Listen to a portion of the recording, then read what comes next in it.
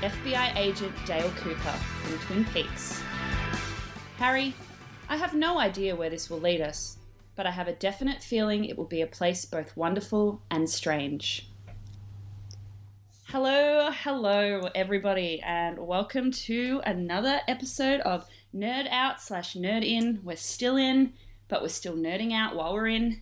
And there's a few other puns I could throw in there, but it would get a bit weird. It's been a couple of weeks. We've gotten together again. I am feeling a little bit delirious. I had my flu shot today, so there's a PSA, go out and get your flu shot. So do excuse me if I'm sounding a little weird. But it's okay, because that's a cool way to be when you're talking about what we're going to be talking about today, which we'll get into a little bit later. I think, you know what, it's actually maybe the best way to feel when you're talking about what we're going to be talking about later.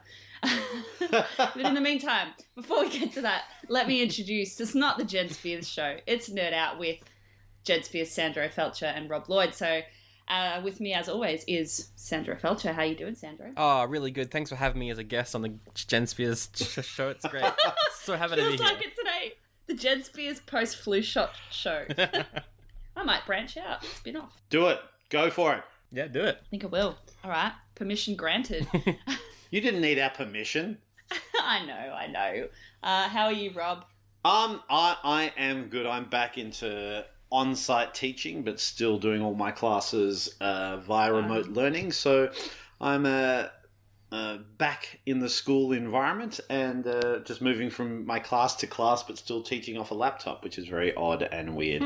I'm going to play teacher for a moment. And I'm gonna quiz you, both of you. But it's a pretty simple. I mean, it's only a one question quiz, but it's a big question, so it's not a one word answer. It's not a one sentence. It's an essay, really. Like, I want 500 words answered in this quiz. So, and the question is one question only. After you write your name at the top. Question 1, Sandro Felcher. Ooh. What have you been consuming lately? Oh, wow. What a question. What a lead in. You didn't know I was going there, did you? Didn't know. What do you want first? Do you want a book or do you want a TV show? Give us a book, Sandro. Oh, you want a We don't get books from you often. No, well, I was reading a lot at the start of the year because I was like working a lot, like a lot of long train trips into the city meant Of course. a lot of good time to read, and then lockdown happened and I was like, oh, guess I'm just going to watch TV for ages and not really read much outside of comics. But I picked one up. I picked a book up and I was pretty excited to go through it. It's called Ninth House by Leigh Bardugo. I may be butchering her last name, but that happens. It is let's say a dark fantasy mystery. Okay. Ooh. I like the sound of that. I also like the cover image. The cover is pretty cool, yeah. It's got, I first heard of it because Joe Hill tweeted about it, and now he's... Fuck yeah, Joe Hill. He's on the back cover as well with his quote, so it's quite good. Thanks for the recommendation. Thanks, Joe. It is set in Yale. There's this character, her name is Alex Stern. She's a freshman, and she's joined up not only at the university, but also at this mysterious elite underground group of magicians who are basically magic cops who keep in line all of the various magic-based houses set around this university. So there's 8 magic houses in this university, and they all kind of specialize in one thing, like whether that be teleportation or perhaps shape-shifting, maybe communing with the dead, that sort of stuff. Oh, so like next level magic. I was like, one house does pulling rabbits out of a hat, the other house does the ring trick, you know, like real like magic shit. Cool. And the worst house of all has all the David Blaine tricks, like street magic. Buried alive. Yeah, Kappa shithouse, that type of thing. Yeah, well, there is one of those in this. So good. You did predict that. You got it. Yeah, it's like this house, and they make sure that all those other houses are doing the right thing. That's the general idea. A lot of the magic is quite simple, but interesting. The rituals they go through are quite good as well. And in this world, there's also ghosts known as Greys, and our main character can see them. Anyone else, they need to take a very dangerous concoction to see them. But she can just see them. And that's why they're like, we need her to be on the magic police. There's a murder, and it's a mystery. So, it's pretty good. You can tell that the author has done a lot of YA before. Okay. This was marketed as her first adult novel. The two previous trilogies I think she's done have been YA. One of them's been turned into a TV show for Amazon, I think. I'm not sure. But this was like her first big adventure into dark adult fantasy, yet it does still have a lot of YA elements. Okay. There is a love triangle in there somewhere. So the most YA that you can probably get. Very triangles are very magical too. There's a lot of flashbacks. If you're not a fan of the first, 300 pages basically being you get a small amount of modern day stuff, then like 40 pages of flashbacks, then more of that, then, you probably won't like this. But you lost me there a little. Yeah, it flows along pretty well. The final, I want to say 200 pages is pretty non-stop. It's a thick book. How many pages is it? Mine's about 450. Okay, yeah. There's not much to say about it without spoiling it, but I thought it was quite good, quite enjoyable. Very similar to, I forget what it's called, Kingmaker? The Kingmaker trilogy, which is kind of like an adult Harry Potter that 2 of them are out and everyone's been waiting on the 3rd one for like 12 years. I don't think it's coming. Yeah, oh well. It's similar to that, but more, I guess, accessible to people who usually read YA stuff over like the proper massive dark fantasy novels. Yeah, cool. Yeah, I'd probably give it 1 thumb up. It's alright. Not bad. And then the TV show I've been watching is Solar Opposites, Justin Roiland's new TV show. Justin Roiland, of course, the voice of Rick and Morty on Rick and Morty. He's teamed up with Mike McCannon to make a new kind of sitcom about these 2 aliens who escape their dying planet to come to Earth with their 2 basically kids, but I think they're clones of them that they're going to teach to grow up. I'm not too sure. They don't really elaborate much on that, but if they come to America, one of them loves it, one of them hates it. They've got to try and fix their ship, and there's also this alien that they've brought with them that will eventually transform and eat the world. Sure. So it's Justin Roiland, he's playing the guy who hates Earth, and then Thomas Middleditch is playing the other guy. Hey. And they're doing adventures, and it's basically Bob's Burgers, except with aliens, and every now and then there's some high concept Rick and Morty style stuff. For the most part, it's very sitcom-y, less sci-fi concept based. There's one sci-fi concept which is one of the kids, Yumulak, the kid's name is shrinking down all the humans that he comes across that he doesn't like and putting them in his like wall. He's got this massive display on his wall. They have kind of created their own economy in there where they trade with lollies, and there's a leader at the top of the wall. The people at the bottom of the wall aren't doing as well, and it's just every now and then you flash to these characters in the wall, and it's the best stuff in the show because it's so ridiculous, but they treat it so seriously. So if you like Rick and Morty, there's not too much here that I think you'll go, oh, that's clever. That's not too bad, aside from the whole wall stuff. Yeah, okay. It's still pretty funny. Yeah, it's just like a very accessible Rick and Morty, I think. The thing is, the animation is the same. The font is the same, especially the font in the credits. It's just the exact same credits as Rick and Morty. So they're not trying to hide the fact that it's by the same people. And also, Justin Roiland, I think he can only really do 3 voices, which is the high-pitched, annoying stuff, the Morty voice, and the Rick voice. And his character in this is basically Rick, but slightly more American. So I love that he has it. I respect that he's put it out there. It's like, this is pretty much Rick and Morty, and I'm not going to try and hide it. Yeah, I respect that. Exactly. The problem is it's come out halfway through a Rick and Morty season. So it's kind of hard not to compare them when they're both coming out at the same time. Yeah. So maybe if it was released, I don't know, like 2 months down the line, I might think better of it. But at the moment, I think it's a fun show. I'm going to give it a light thumb up. Kind of like Bob's Burgers. It's just something to put on every once in a while, have a bit of fun with, and then you'll forget about when it's over. I would disagree with you there, Sandro. I think Bob's Burgers is required viewing. I get all of my like future mum goals from I can't even remember her name right now. Linda Belcher. Like, I just think it's like, see, Bob's Burgers this is a big call, and I might get a lot of hate for this, but please email us. Bob's Burgers is my Simpsons, my family animation, because I never watched The Simpsons growing up, so it's harder for me to access that now. But Bob's Burgers is like my little like family cartoon, cartoon animation. Yeah, love it. I mean, it's definitely more The Simpsons than The Simpsons is at the moment. So. True. But that's what I've been consuming lately. How about yourself, Rob? Well, I have been going down an online path, and I'll focus on that. There's some really nice stuff that you can find for free online.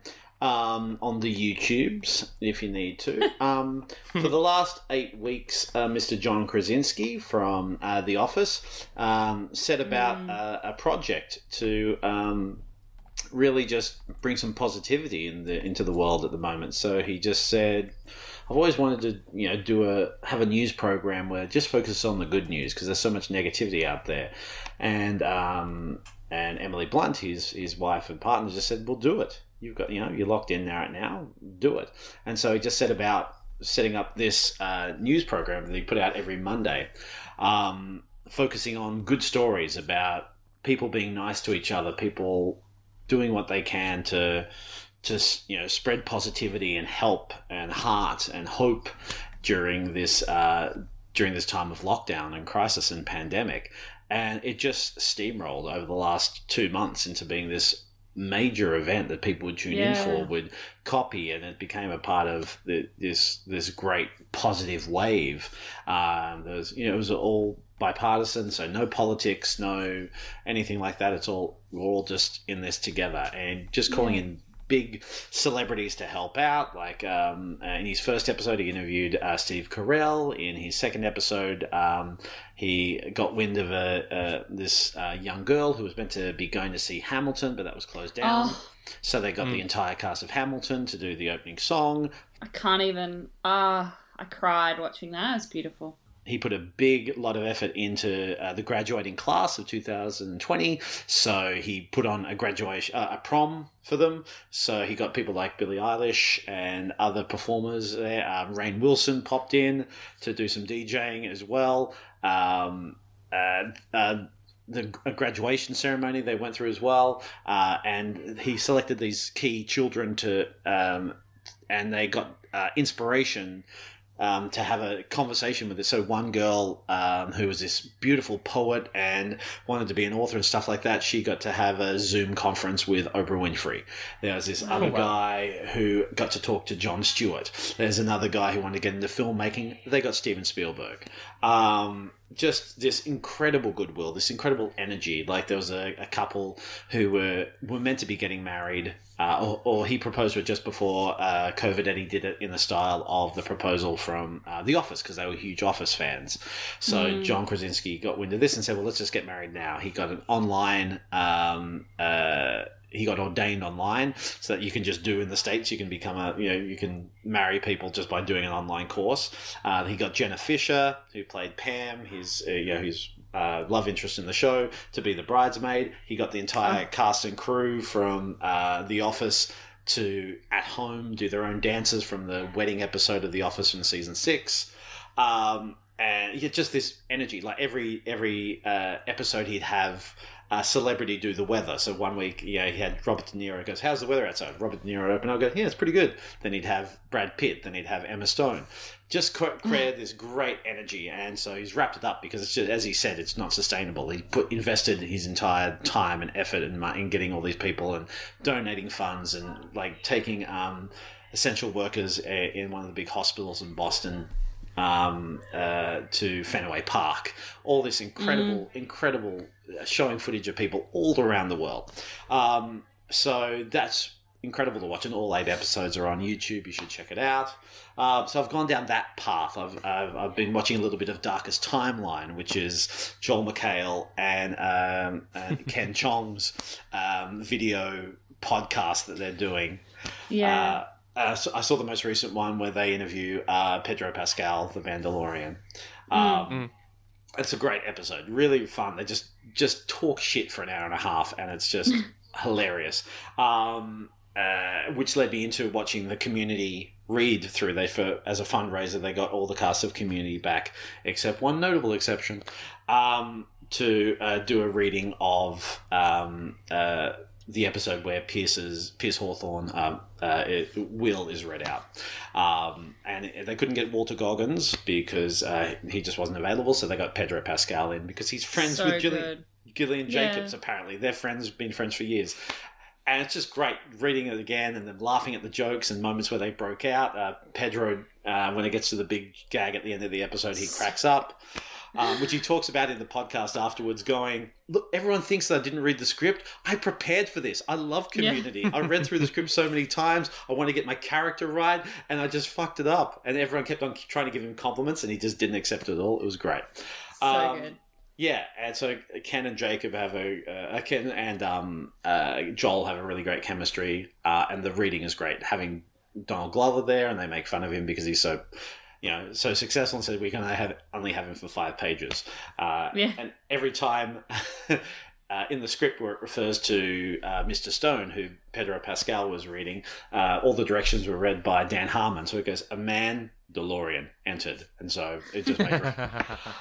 So that's really, really good. They're really, really good. And finally reunited apart, which is Josh Gad's attempt to raise some money and raise some spirits during this COVID-19 pandemic. He's focusing on the nostalgia wave, where he reunites cast from films from the 80s. So Josh Gad, you all know, is the voice of Olaf from Frozen. He got his big break in Book of Mormon. And he's pretty much the go-to Disney guy to do all things. He's been hardcore pushing, trying to get the Muppets back on Disney, which is, I've got a lot of respect for him for doing that, trying his hardest. And so reunited apart, they've done a couple of episodes so far. The first one was reuniting the cast of Goonies. The next one was Back to the Future, where they got a lot of the cast from that back together, and the writers and the director. Our most recent one is Splash, which was great fun. Yes, we're doing that on the show soon as well. Yeah. And find the one that isn't on. Find the original theatrical version of it, not the Disney Plus version, where they've CGI'd Daryl Hannah's bum out by covering it with more hair. Yeah, that CGI work is amazingly terrible. Yeah, that looks more dated than the actual effects from that era. And it's just joyous and fun. And the most recent one is going to be coming. The next one's coming out on the weekend, and they've had a teaser for it where they do the Lord of the Rings, and the teaser for that is just beautiful. Because Sean Astin was, of course, in the first one with Goonies, and him back together, having the 4 hobbits on Zoom together when you've got Elijah, Sean, Dominic, and Billy all together. Oh my God, it's hilarious. And just see how all 4 of them are just like, without being apart. Being apart for like decades, they're just still in sync. They make a whole running gag about the fact that they're always on Zoom, they're always on a conference call together. And there's a moment at the end where we go, we've got to gather this all together. So there's the 4 hobbits, and there's Orlando Bloom there making a joke about he's just checking that he looked gorgeous. Of course he did, fucking Orlando Bloom. And they go, but we can't. I don't. And they go, but you've got to be able to do this, Elijah. Can you gather everyone together for this? And he goes, I don't know if I can. I didn't expect this to happen in my lifetime. And then Ian McKellen appears on screen and goes, so do all who live to see such times. And you just in the trailer, the tears start rolling. Fuck it. Yeah. So the dangers of nostalgia you forget about here. It's the joy of nostalgia altogether. So they're the things I've been watching all online that is free and easy to get on YouTube, and I highly recommend it. Obviously, we're in Australia, so we are unable to donate to these worthy causes that these American programs are putting on. But of course, if we would like to reach out and be generous, there is, Red Cross and all the wonderful Australian charities to donate to help people in this time. So 2 thumbs up for these shows. They're just great fun. They're silly and manipulating the format of YouTube to make people feel positive at this time, because there is so much horror and injustice and bad stuff in the world at the moment. It's hard to it's sometimes you can lose track of the good in the world, and there's a lot of good, more good, and good will always persevere. Probably I've been feeling this way because I've just rewatched Revenge of the Sith, so I'm just there going, yeah, there's no hope in the world anymore. What's going on? So yes. What about you, Jen? What have you been consuming?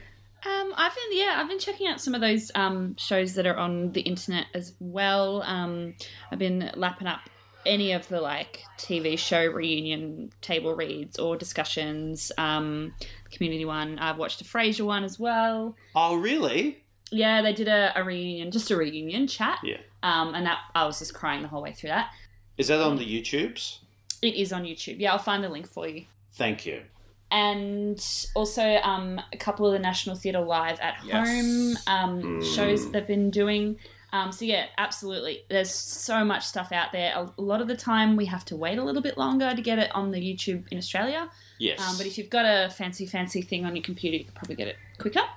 He's called Sandro, all right? He's called Sandro. He's called Sandro. I mean, it starts with a V and then a P and then an N. That's not how you spell Sandro. Speaking of light and happy and fun stuff, I've been on a bit of a Disney kick. Getting my money's worth from my subscription. You've been getting your D on. Getting my D on, my DISNEY on. So I missed out on seeing the live action. I say I missed out. I just didn't want to see it at the movies. The live action Aladdin and Lion King. So I checked them out the other day. They're fine. Aladdin I really enjoyed. I liked Will Smith. I had really low expectations of his genie. But they find a way to make him not blue all the time. So he's kind of like, don't you reckon you'll stand out in Agrabah? And he's like, I'm magic. I can fix that. Boom, I'm a dude. So that was good. But wasn't Jafar so bad? Jafar is bad. Yeah, not menacing at all. He's not. There's no relish or joy. He's just bad. He's bad. Yeah, he's quite scary toward the end, but I didn't see him. He just wasn't as he wasn't creepy enough either. I found Jafar really creepy in the animation. Oh yeah. He's fine. It's fine. It's fine. I had fun. The songs are really good. The original song they wrote for Jasmine is awful. It sounds not. It doesn't fit. It doesn't fit in that film. It sounds like it's straight out of another film. It's a modern pop song.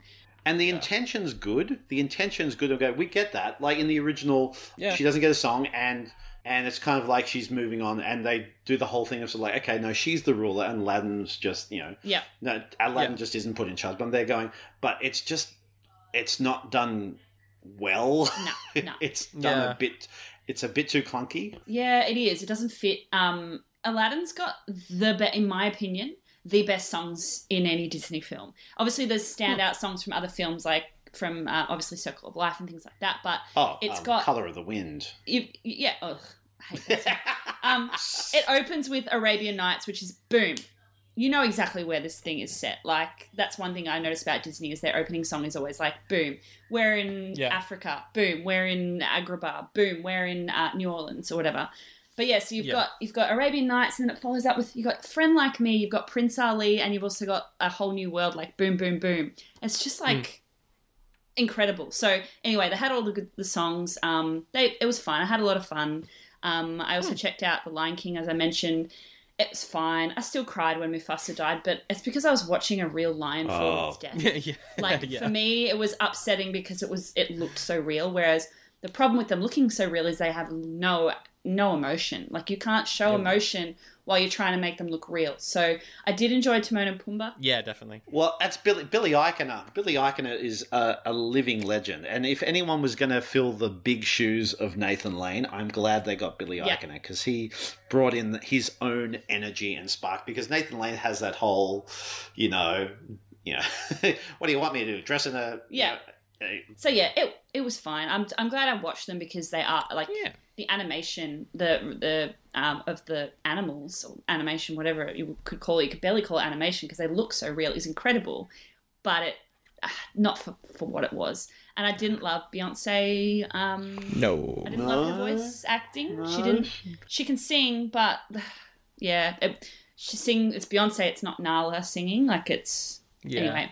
Definitely. I also rewatched Mary Poppins, love it, and then was just obsessed with it. So I was like, I need all the Mary Poppins stuff. So I watched Saving Mr. Banks, which I hadn't seen before. So good. Oh, really? Sobbed my way through that as well. Isn't it? Oh, yeah. I cry every time. I friggin' love that. Emma Thompson is so good in it. When they're singing the Banks song, and she looks at the picture of Mr. Banks and she's just like, no, he wasn't bad. Like, why are you making him sound like he was awful? He wasn't. I've let him down again. And I was just like, and then when they get up and dance, and she gets up and dances with Let's them. Go Fly a Kite. Oh, my God. She goes to Disneyland with Walt Disney, and just the moments I was just, and at the end when they show it, and she's crying, and she's like, I just can't abide cartoons. And Walt's like, and even the flashbacks as well. Like Colin Farrell is amazing in anything. But... A little bit of my touch with stardom there. The young girl who played P.L. Travers as a kid is my second cousin. Well, there you go. Can she organise for me to meet everybody? So, now I want to go read the books because I haven't read them before. They're, way different. Yeah. Yeah, but from what I could tell, they absolutely are. I also watched Onward. Yeah, I'd give it I don't think it's as amazing as everybody seemed to think it was. I think it's a 1 thumb up for me. I had a really good time. I think I had really high expectations. I think, it seems like people going in with high expectations are saying the same thing as you. I went in with low expectations, and maybe that's why I'm more positive. I still cried at the end, but not that that's anything to go by with my track record. So, but what I wanted to quickly talk about, which I've just used up most of my time, but anyway, 2 docos on Disney Plus about Disney that I have been enjoying. The first one I haven't finished, so I'll just mention it and I'll review it later, is called Prop Culture. So each episode, it follows a guy who collects props and movie memorabilia, basically. And he focuses on a film each episode, and he goes and tries to find the original props and like chase them and talk to people and reintroduce actors and directors with the props that they haven't seen in years. So the first episode is Mary Poppins. Again, he finds one of the carousel horses and the snow globe and Jane's outfit and just these props that back when Mary Poppins was made, props were just a means to an end. You used it in the film and then you chucked it like it was, or you reused it, repainted it. So people didn't keep stuff like that. It's really some really beautiful pieces. We did Tron in the second episode, which was really cool. I haven't seen it. I've tried to watch it before and really struggled.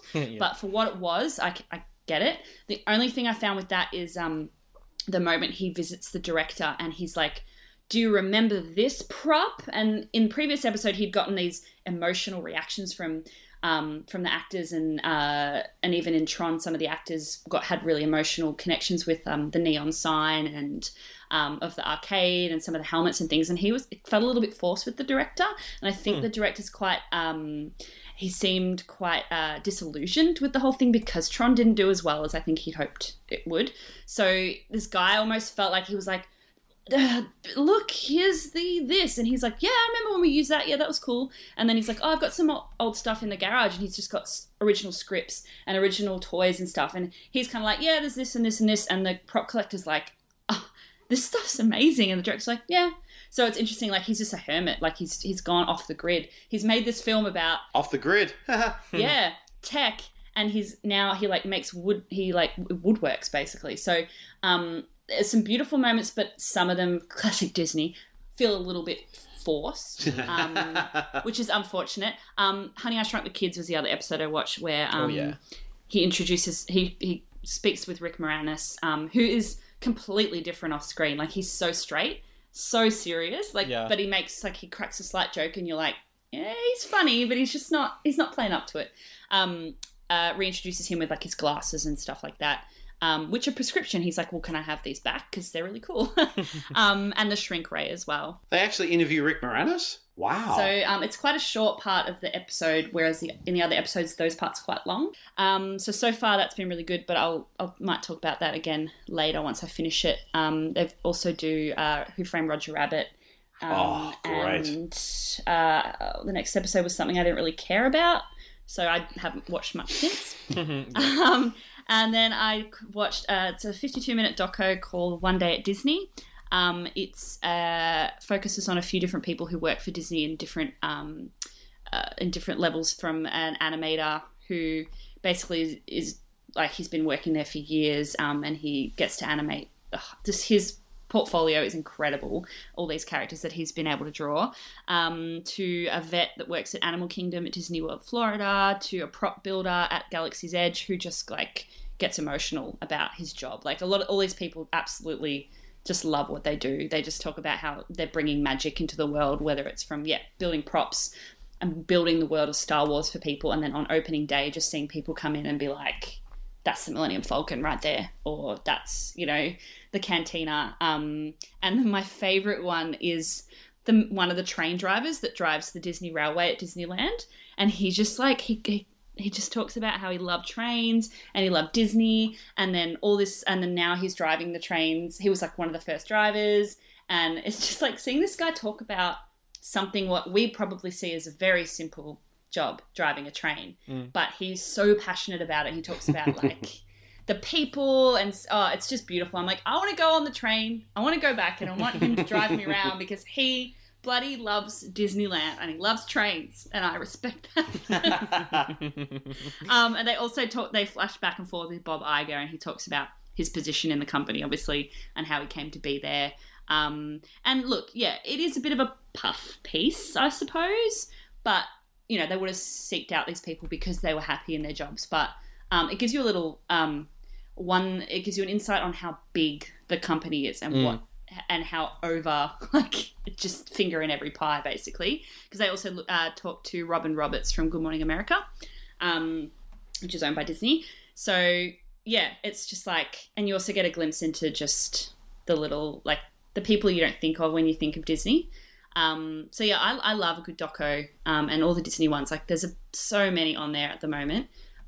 Also helps that it's narrated by Sterling K. Brown. So you got that voice booming over for 52 minutes. So I think there's a bunch of, there's one called like the Imaginaries, that looks at like more people that work for Disney. So it's almost like propaganda, but I'm buying every word of it. They've sold me like 10 future tickets to Disneyland just from that show alone. So you're talking last week about the art gallery, or the galleries show about the Mandalorian, and so I caught up with that last night, and I just saw episode 4, which is about how they shot the whole thing. And I haven't seen that episode. It's about the volume, how everything is shot using VR and gaming technology, that he explored a little bit with Jungle Book, and he explored even further with Lion King, and they've kind of perfected with Mandalorian. And you just see how the entire 8 episodes was shot in one studio, and it is incredible. And it's not this case of it's amazing how much effort they put into making this show, and it looks perfect. The Mandalorian is shot beautifully, and just to find out there was no location work at all. It's yes, they didn't go anywhere other than one room. It's just this. It's basically a giant IMAX screen. I didn't know it's just like a digital background. That you move the camera and then the background moves, so it looks terrible if you're like watching them act. And that's the thing, like from outside looking at it, it looks horrible and disjointed. But it's looking at it through the camera. It doesn't the whole reality of if you're in World of Warcraft or any of those type of immersive games where the world has to shift and change with where you look at it. And so in camera it shifts and it's all fluid movement. But if you're on the outside watching from a camera, it's all jarring and it's a huge curved area and then a flat screen at the top, so it's cool. All screens, and it's just incredible. Which is one of the main reasons why I guess season 2 hasn't been delayed, because all they need They're not going anywhere. They can just record it from this one studio, get some guy in like a Mandalorian armor. Pedro does the voiceover later. Like, it's probably quite expensive to film, but still quite simple. I don't know. I was so surprised. I don't know why I was so surprised, because obviously they're not going to have a microphone in his suit. But when they showed in season 3, I think, when they talk about the cast, him doing the voiceover, and I was like, felt a bit cheated. I was like, what? Of course it is, Jenny. You're a fucking idiot. The sound would have been awful if they recorded it live. I assume he's speaking the lines on set so that the other actors have something to respond to. I do have a question that's coming from a slight place of, I just don't know a lot about this kind of stuff. Do you think that The Mandalorian, in the way it was shot in that, with VR and video game technology, is that something, do you reckon, that could have been achieved without Disney's money? Ooh. Like, do you think The Mandalorian even would have been made if Disney didn't buy out, like, own it? I think it's not so much about the money. It's about the level of technology, and that's what Favreau talks about. Is that the sequences that they've been going through is just what they've assumed the technology could do, but then through like little hints of it here or there, like we found out with, we'll shoot Jungle Book in this particular way that I've learnt from all my other films, and I'll strip it right back. And then he learned about the difficulties with lighting. Lighting is the big thing. I don't know if you've seen it, Sandra, but they talk a lot about it. Lighting fucks up a lot, especially with green screen, because you've got to...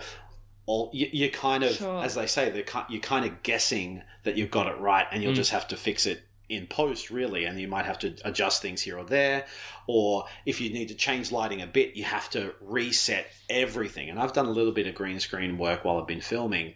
I've done a little bit of filming with green screen, and the lighting is so specific in green screen. If you needed to move the camera even half a centimeter, everything has to be reset. So they wanted to solve that problem, and they explored a little bit of that with Lion King, and now they've just gone to the next phase, and they have a section where George Lucas comes on, and he talks about what he wanted to achieve and what he was hoping to do, but he was, as Catherine Kennedy says, he was just 10 years ahead of the technology. His thoughts, they just did not have it built in, like in the 70s, the stuff he was thinking, they had to create that technology to do shots we take for granted now. When he was doing it in the late 90s, he went, I think it's kind of ready. And he's talking about filming everything in digital cameras, and everyone was thinking it was heresy. And now The Mandalorian is they're using this gaming technology, which has improved so much. Like, VR is no longer what it used to be. It is so much more. And it's still, like, VR is still in its infancy, really.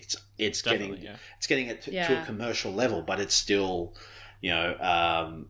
decades away from where it will really be. And so embracing that into the technology, the money helps, but it means that what they can put within that set is limitless. Is like they can build a section of a sandcrawler, and the minute detail of that is incredible. And they can fill it with whatever sand or dust or mud or grass or whatever. They can just bring it in, bring it out, bring it in, bring it out. And they, as David Filoni says, it's sort of like, if I want to go back in and change something, I can just go in, and it takes half an hour to set up. They just go, okay, well, we've got the set here, bring it all in, and instead of being like, well, we can't go back to that location. Exactly. Or second unit stuff they do months later. And that's what got in the way of the prequels, especially if you look at Star Wars Episode 2. They shot it all on Sydney, the first round of shooting. And then Lucas said, okay, I've got to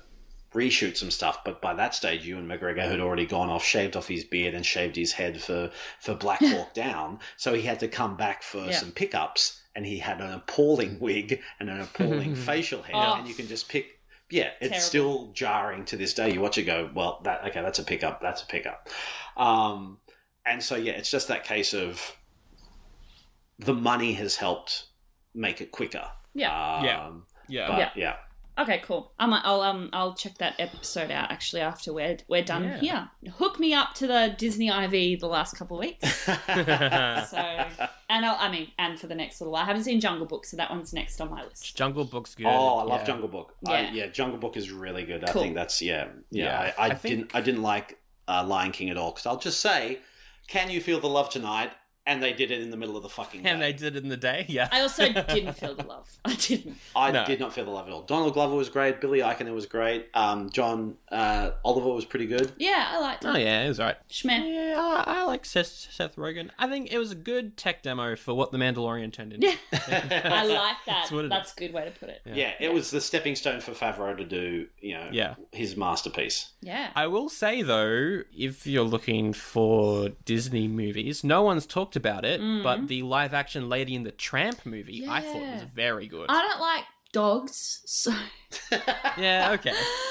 I've had a couple controversial opinions. I don't really like dogs, so I like 101 Dalmatians. I never really liked Lady and the Tramp. Maybe I don't have the movies that I'm watching, I'm finding I have a nostalgic connection to. So I wanted to watch Lion King, I wanted to watch Aladdin, but I never really watched Lady and the Tramp, so I don't really have a motivation. Same Okay. with Jungle Book, I didn't really watch it.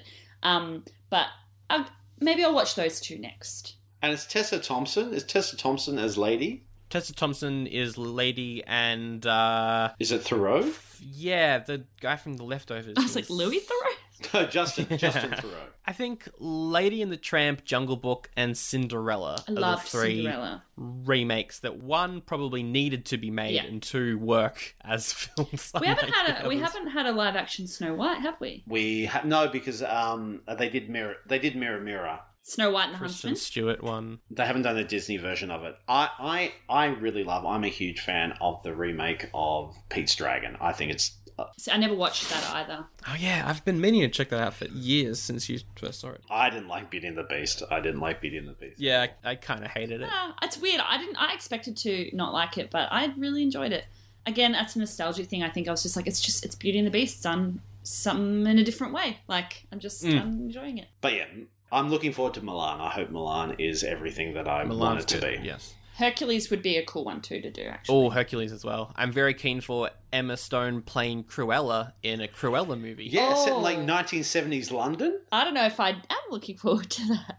The promo picture that they've released with her in the costume was really good. Yeah, I so like that. it could be good. It's I don't weird. know. I haven't learned. Every time I see Emma Stone in a film, I'm really skeptical, and then she always impresses me. I don't know why I haven't learnt that that I like her. Like I just go, oh, Emma Stone, I don't know, and then I watch it and I'm like, oh, she's great, Jen. And then the next time I'm like, oh, Emma Stone, I don't know.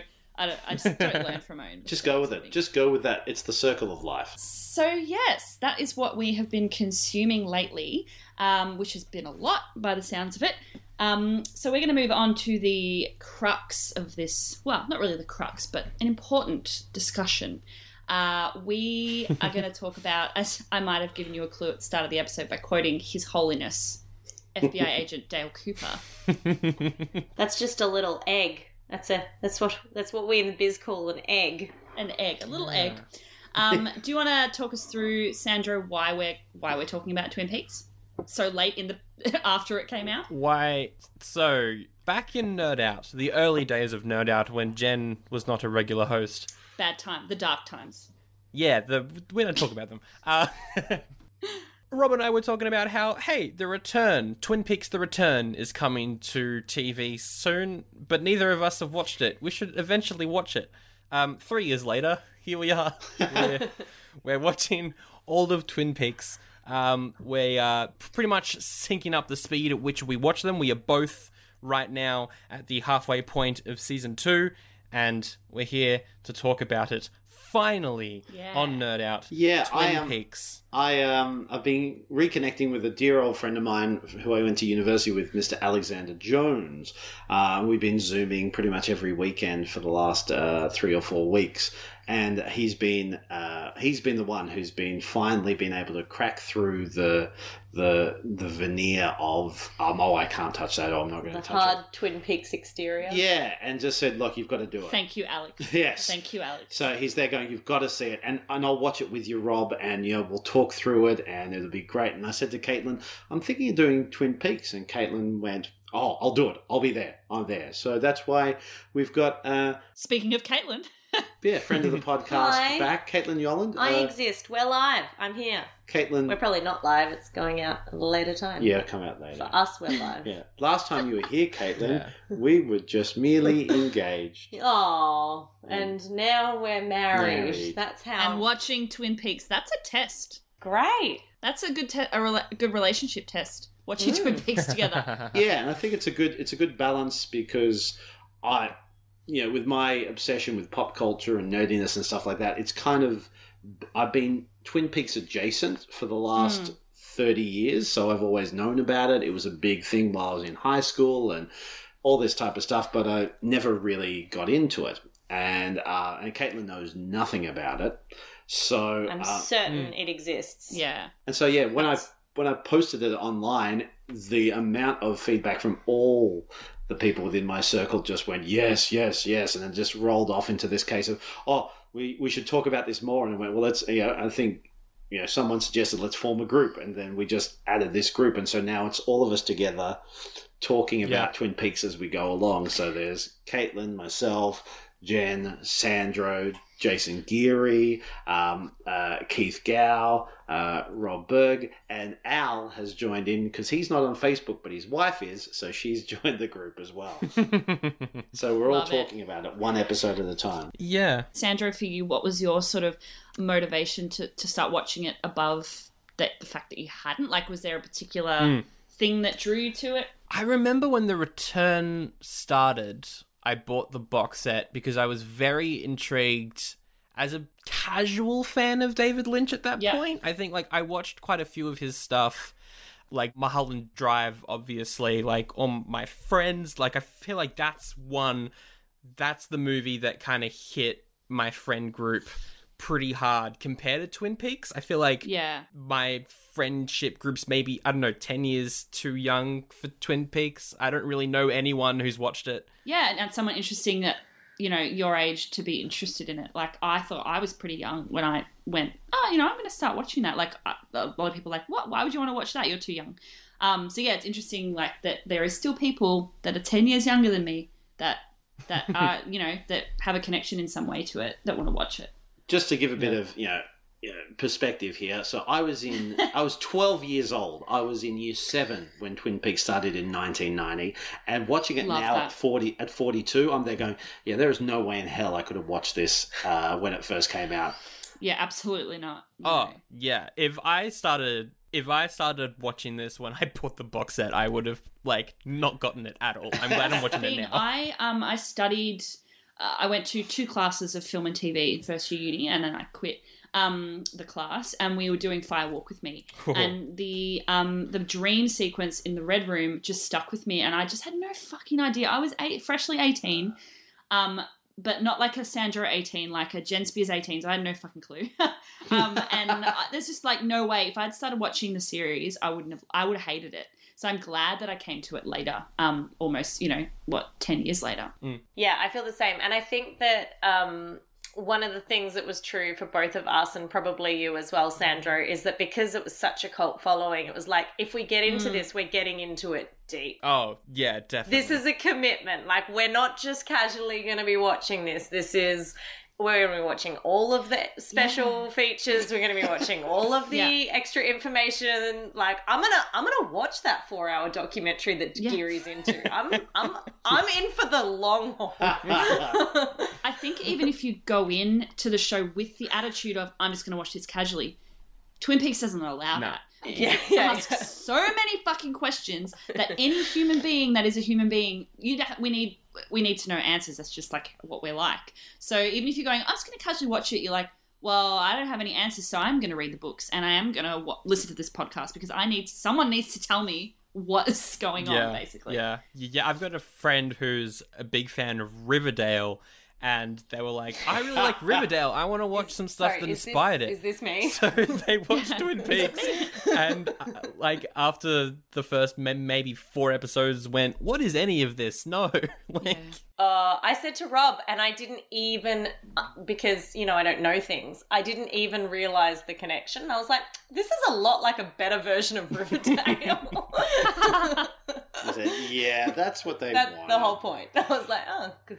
But yeah, for me, watching it now, they're going, everyone uses it as a throwaway line now, but it really did. It really changed television because I'm watching it going, this went out at regular television time. This was before HBO was a thing. This is way before streaming services. This is before anything like that. Even before cassettes were kind of a thing, but it was, this was before, the DVD market and all this type of stuff. So it's a case of, from what I remember, early 90s was still quite holding on the naivety of television from sort of like the 80s and stuff like that. So bringing in something that was so serialized, the script writing is so dense and so complicated. The direction, whenever Lynch is directing, is such above board. It's phenomenal that not only this show got on TV, but it lasted as long as it did.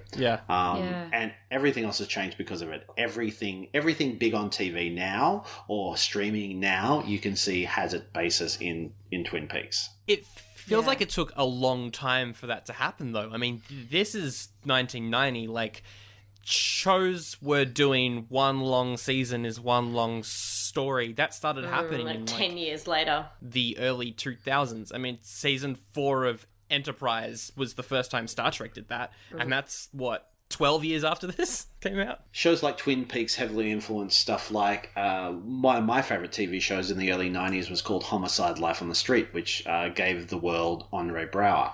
Now, of course, from Brooklyn Nine-Nine. But that show was very much a similar thing to Twin Peaks, that it shifted the genre of the cop drama, and it had more of an ensemble cast as opposed to cop shows at the time, which were 2 leads.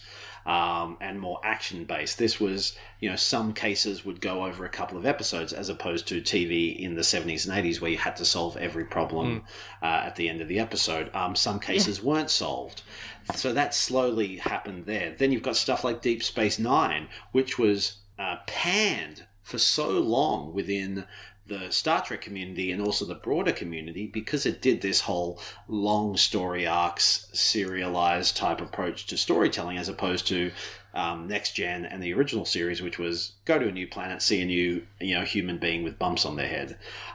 So the influences were slow and small, and then you didn't see big changes obviously until early 2000s and then so on. And now, of course, with streaming services and binging becoming a major thing, these shows are being revisited. And so those shows that were a little bit influenced and made a little bit of impact are getting some recognition now that they deserve. I would say even more than being revisited. I don't think you could find a not serialized show if you try, except for reality television maybe. Yeah, but do you know what I mean? true. I don't think you could find a not narrative arc across an entire season if you even tried. It's just it's not how we tell stories anymore. Yeah, it became taken over in the mid to late 90s with genre television really embraced it. So Joss Whedon brought it in with Buffy and stuff like that.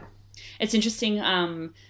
This is a spoiler-free discussion, so I'm just going to say, we just nowadays. I mean, I remember it, but having to wait a week for the next episode with cliffhangers that he gives you, and season cliffhanger of season 1, the shit that goes down at the end of that episode. And it's not a full year or however many months you had to wait, but can you imagine not just being able to flick across, even to watch the first, I do this a lot where it'll be a big cliffhanger and I'm I'm just going to watch the first 5 minutes because I just need to know if that person did this or that person survived or whatever. I just can't fathom having to wait that long for that between seasons. I got to experience it because I watched The Return when it first came out, so I had to wait. They came out weekly. So I got a little bit of a taste of what it's like to wait a week for another episode of a Lynch show, and it is really, really, really awful. It is torture. And of course, all the hardcore fans like Al and Keith and Jason and Rob have been saying to us online, you're not a real fan unless you wait the 25 years in between season 2 and season 3. Yeah. So, can you imagine doing that now? Can you imagine the commitment of going, I'm going to wait 20 minutes? Yeah, Al said to me, of course you'll have to start watching season 3 in 2045. Yeah. I'm rewatching it at the moment. I watched it for the first time maybe 2 years ago. So I'm watching it again. There's a lot of storyline that I've forgotten. I'll even mention a character and Patty will be like, wait, who's that again? And I'm like, oh, it's this person. And he's seen it however many times, but there's so much in it. Oh, yeah. There's so many characters who come and go. Yeah, I was actually saying that to Rob last night. Like, I'm really looking forward to seeing it a second and third time. Like, I'm already excited to see it again and, like, pick up more every time, because it really feels like that sort of dense show that will have so many layers. Yeah. I don't know why it took me so long, but I'm having a fucking ball. I've like binged the first season in one day while unemployment. And then I'm slowly making my way through season 2. The first time I watched it, at a certain point, which we will know what that is, I kind of fell off because the main kind of story had kind of come to a conclusion, and I was like, well, what's the rest of this season going to be? And it kind of got very Lynch. And quite big, not big for its boots, but it became a much bigger thing, and I kind of lost momentum, and it took me a lot longer to watch it. But second time around, I'm like, I'm all for it. I'm all for the other stories that, as opposed to the main story that you get kind of obviously drawn into when you first watch it, because that's what it is, the whole first season is.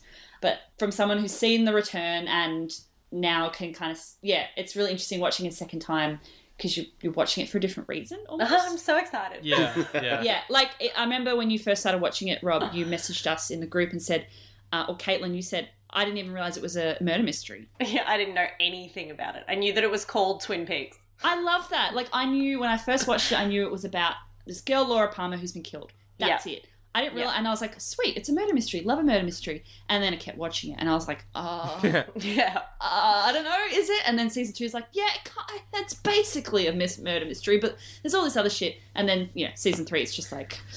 It's about a super strong cheerleader with an eye patch. It's not what you ever think it is. It's completely different. So I can't wait for you guys to get to The Return. I'm going to I'm very excited for that. Just 18 hours of solid Lynch. I'm so keen.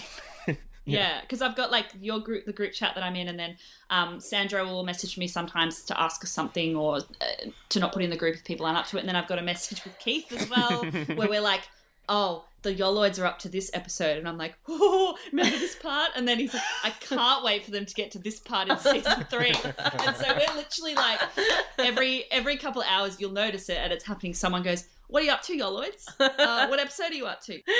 You always send it around 10 or 11 a.m. when both of us are, like, working and not together, and I'm like, I don't have any fucking idea. And then when you're watching, no spoilers, season episode 6, and Keith, I think, was sort of watching it at the same time. You guys synced it up, and he was messaging me, and he's like, they're about to get to this bit. They're about to get to this bit. And then you guys were chatting away in the chat, and he goes, okay, watch the TV now. And I was like, guys, focus.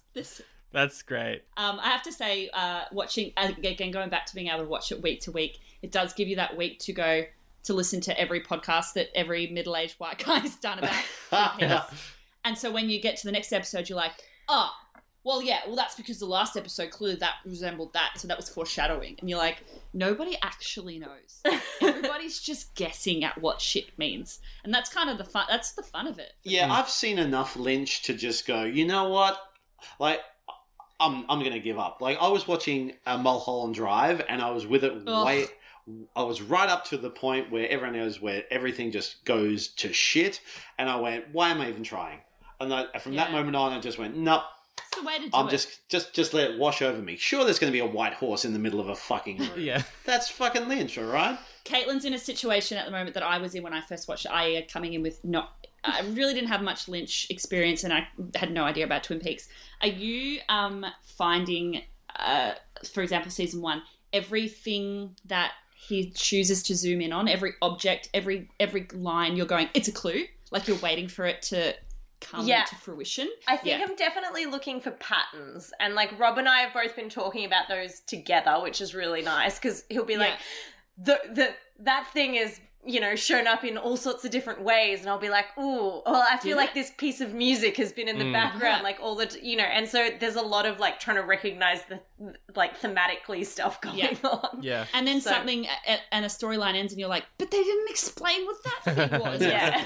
Like, don't tell me that I remembered that for no reason. Like, I remembered that little detail and it didn't come to anything. Yeah. And I think watching it with someone else is a great way to do it. I think I also have this like emotional level of protection. Like I don't want to care about stuff I shouldn't have to care about. So I'm like trying not to delve too, like I'm consciously blocking that impulse where I'm like, oh, I don't want to care too much about all the details because it might mean nothing and then I'll just be sad.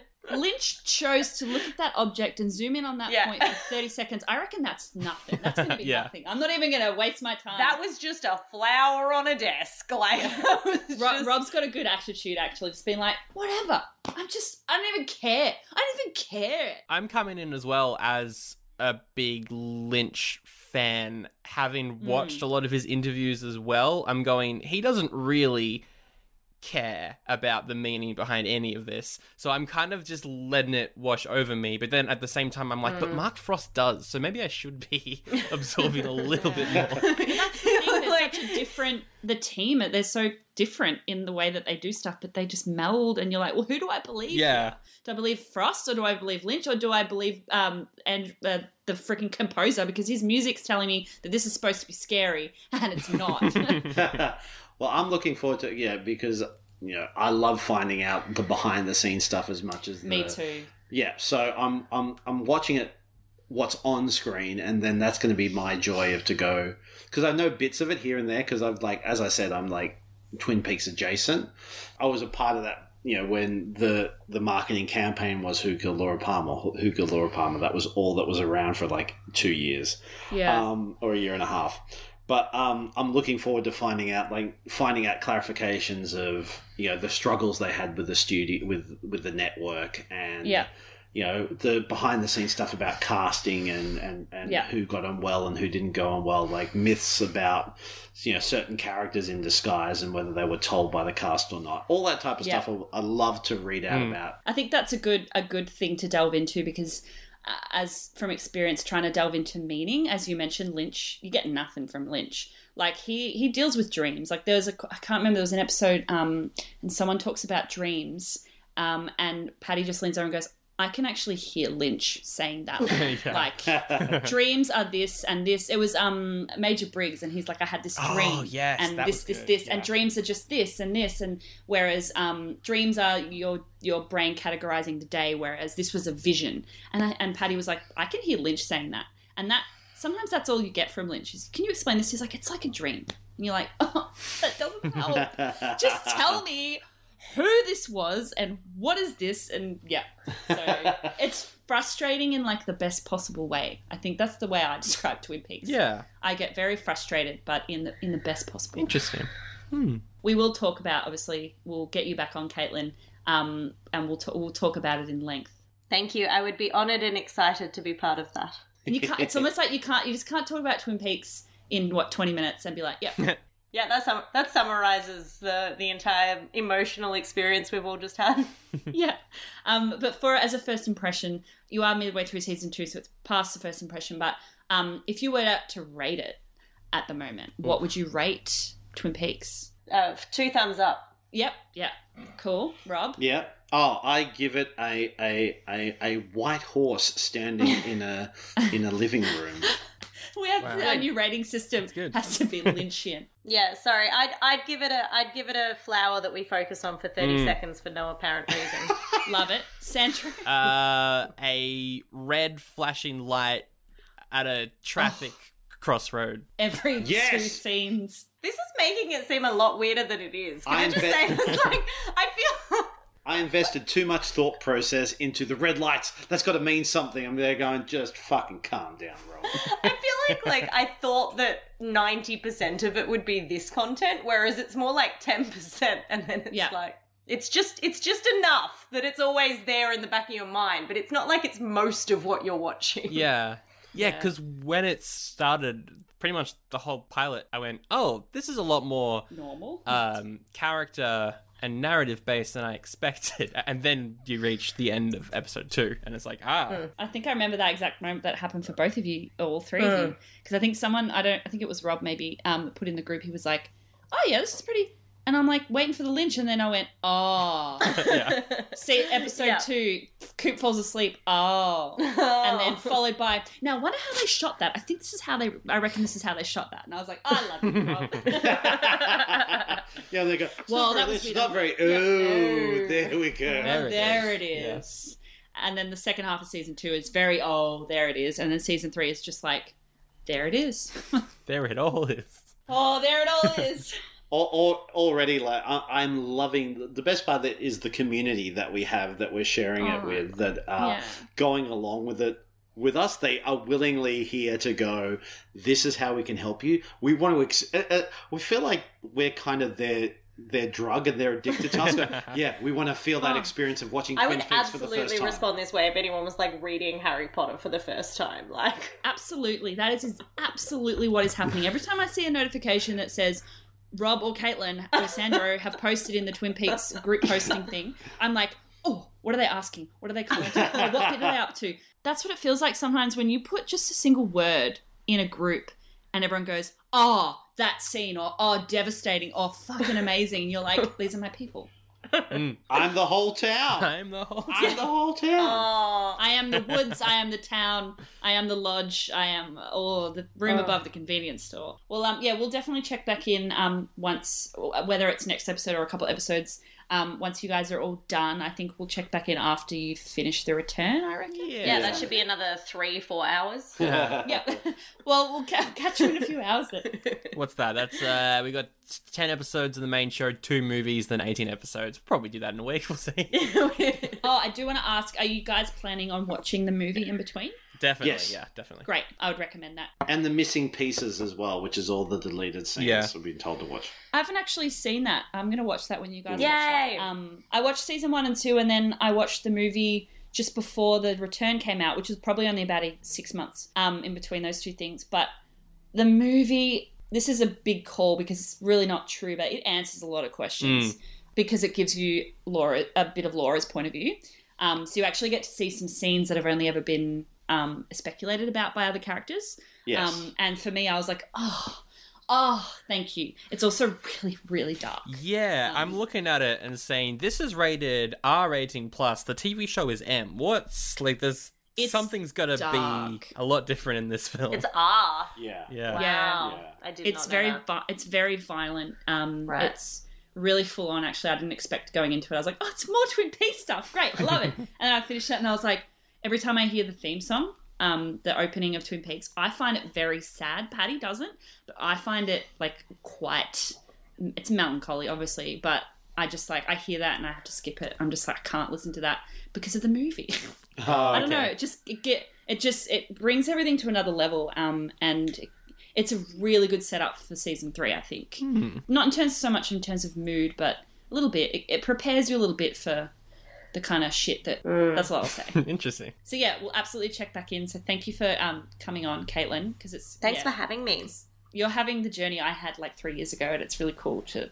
It is like a drug. It's like I'm riding the white tiger.